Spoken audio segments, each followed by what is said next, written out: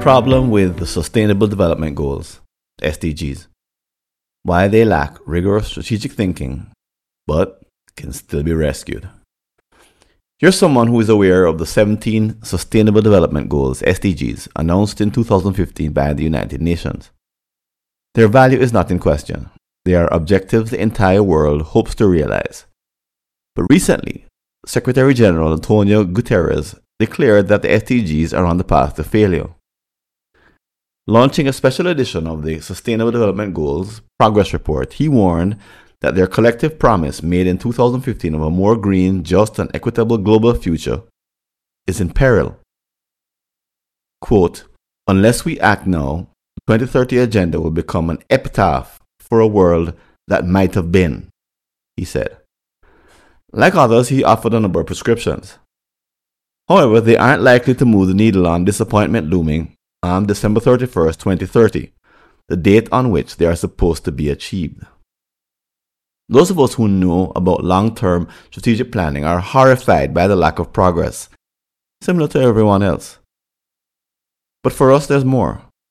This failure was inevitable due to fatal design flaws. By violating the fundamental principles of our narrow discipline, the UN cannot avoid the unfortunate situation it finds itself in. Despite the tireless work by thousands of well-meaning people, a slow-moving disaster is taking place in real time. However, with 6 years to go between 2023 and 2030, there is a vanishing opportunity to declare victory at the end of the decade. How? Continue reading to understand why a hard reset could save the world from disillusionment. Why the urgency? As I mentioned, Guterres has been quite clear that the targets will be missed if something isn't done. At this rate, we can expect that in January 2031, some will publicly declare the effort a failure. Others will ignore the project altogether and hope people forget.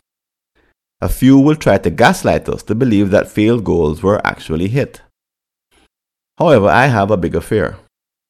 I'm afraid that the world will take away the wrong lesson about planning itself, such as the conclusion that big, hairy, audacious goals, BHAGs, don't work, or that nations joining together is a waste of time, or that long-term thinking is a mistake.